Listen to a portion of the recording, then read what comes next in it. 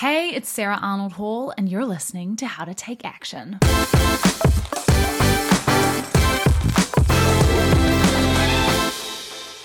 Today I'm going to talk about imposter syndrome because I've got a little bit of a different take on it. And so I wanted to share because it's actually a question I get asked a lot, which is how do you overcome imposter syndrome if that is what is holding you back from achieving your goals? And so imposter syndrome is really kind of a form of self-doubt that we experience. And I think it's pretty normal for humans all over the world to experience this at any stage in their life, their career, their relationships, that wherever they're at in their lives. So if right now you are feeling like your dreams are a little bit overambitious, they feel impossible, and that you're kind of underqualified for that, I'm here to tell you that is perfect. That is exactly where you should be. All success stories have an overambitious, underqualified protagonist. Think about it. Harry Potter, he was a kid. Are you kidding me? He was not qualified to fight Voldemort at all. Katniss Everdeen, no. Frodo Baggins, Elle Woods, The Fresh Prince. I can think of so many examples of over-ambitious, underqualified protagonists because the thing is, you do not achieve your goal because you're qualified to achieve it. You achieve your goal because you become qualified on the journey. It is because Katniss went out into the Hunger Games and got in those terrible situations that she was ready to win the Hunger Games. Not because she was already skilled enough to do it. Her bow and arrow skills were not enough. She had to learn along the way to win it. Nobody gets what they want by waiting to feel qualified enough. You become qualified on the journey, but you have to start the journey in order to feel qualified. Don't expect that you should feel qualified for your dream now. I think that's just a total misconception that you should feel qualified. I don't want you to get rid of your imposter syndrome by making yourself the most qualified person in the room and going and getting all certifications and degrees and becoming a graduate and doing all the things that you think you need to do. That's not a good way to overcome imposter syndrome. The best way to overcome imposter syndrome is to start and become qualified on the journey. Being a bit of an unqualified mess is kind of a condition for your success. To start out being naive and not knowing what you're doing, that is exactly where you should be. And I'll give you an example. I started out as a coach 5 years ago. I was 21 years old and I had major imposter syndrome. I felt like who in their right mind will want to hire a 21-year-old life coach? And that was reflected back to me by other people too. So I was hearing this from the outside. It wasn't just my own thoughts. I once went to a wedding where somebody said to me, you don't have enough experience in your life, sweetie. You're not ready to be a life coach.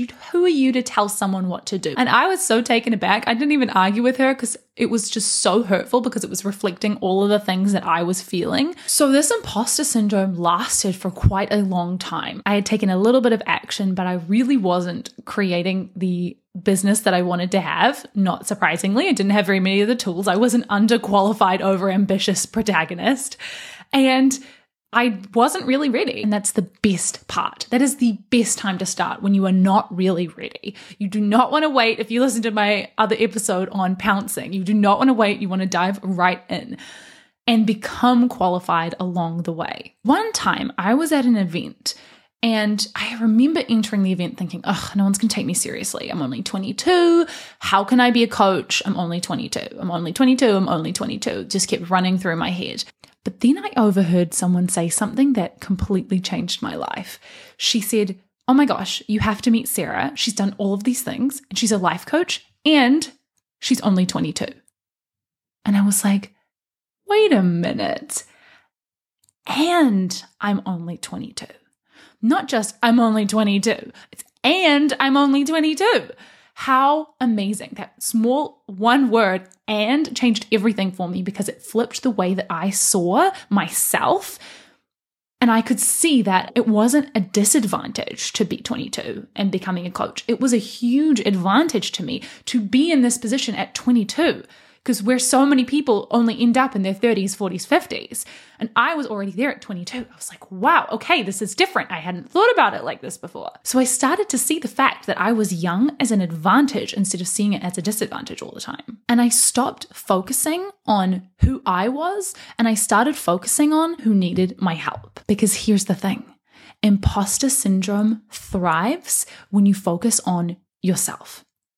Am I good enough? Am I qualified enough? Am I smart enough? Am I old enough? Am I young enough? All of those thoughts just perpetuate imposter syndrome. But imposter syndrome completely fades into the background when you focus on how you can help the one person standing in front of you who needs your help. Instead of asking yourself, am I good enough? You're asking yourself, what do they need? How could I add value here? What is it that is going to make a difference in this situation? And you start putting the focus on them instead of on you. And I think that this is the biggest shift, because as soon as you can stop focusing on you, imposter syndrome has no place. If I could go back to my past self, I would tell her, newsflash, people do not care about your past achievements. They actually don't. All they care about is their future achievements. They want to know, can you help me? That's the only question that they care about. They don't care about if you've got a degree. They don't care about what kind of school you went to. They don't care about what experience you've had in your life. All they want to know is, can you help me? And if you can answer that question to one person, then you can get to work helping them.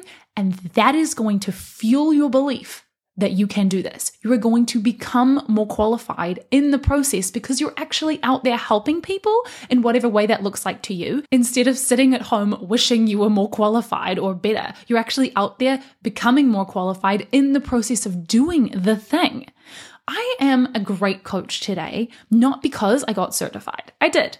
I got certified and I have a degree in psychology, but nobody cares. Nobody asks me those things. In fact, nobody has ever asked me about my grades or my degree ever. And it always makes me laugh because I'm like, I worked so hard for those things and yet they don't matter at all, because all anyone ever wants to know is, can you help me? I've become a great coach, not because I have a degree and not because I got certified as a coach, but because I have coached lots of people. And the only way that I got good at it is by doing it. I had to start out kind of sucky at doing it. That's part of the journey, but I knew that I could help just one person. So whether your goal is to write a book and you just need to get it out there for that one person, or you're a coach like I am, or you're some kind of service provider, or you're working for your boss at work, or whatever it is that you want to go after, you are so underqualified, and that is so exactly perfect and exactly how you should be. Totally underqualified, totally not ready, and exactly ready. You do not need to go and get all the qualifications and do 100 affirmations in the mirror every day. They do not work. What works is you going out there and taking action and meeting people and connecting and helping them in whatever capacity that looks like for your goal. Imposter syndrome will die when you stop focusing on yourself and you start focusing on other people and how you can help them. If you hold back until you are qualified to help everyone, you will miss out on helping someone right now who is suffering, who needs your book, who needs your services, who needs your product, who needs whatever you've got to give this world, whatever your gift is. People are missing out on it right now. People are suffering because you're not helping them, because you're not as qualified to do everything. Who cares? I think a lot of people try to solve this imposter syndrome problem by focusing even deeper into themselves. But I want to offer that you do not need to do that. You can focus all of your energy on everyone else and how you're going to help. And that is going to build up your self-concept that you are qualified, because you will get better at it. And eventually the imposter syndrome won't even be a problem. Like, I don't feel any imposter syndrome when it comes to being a coach anymore at all. But I used to have a ton. And that's okay. I worked through it by not focusing on trying to be not an imposter. I was like, great, I'm an imposter. Let's go. So what I want you to take away from this is, if you're feeling like an imposter, that is amazing. If you're feeling underqualified, fantastic. If you don't think you can do it, awesome. Go and show yourself that you can. All right, go out there and help one person today.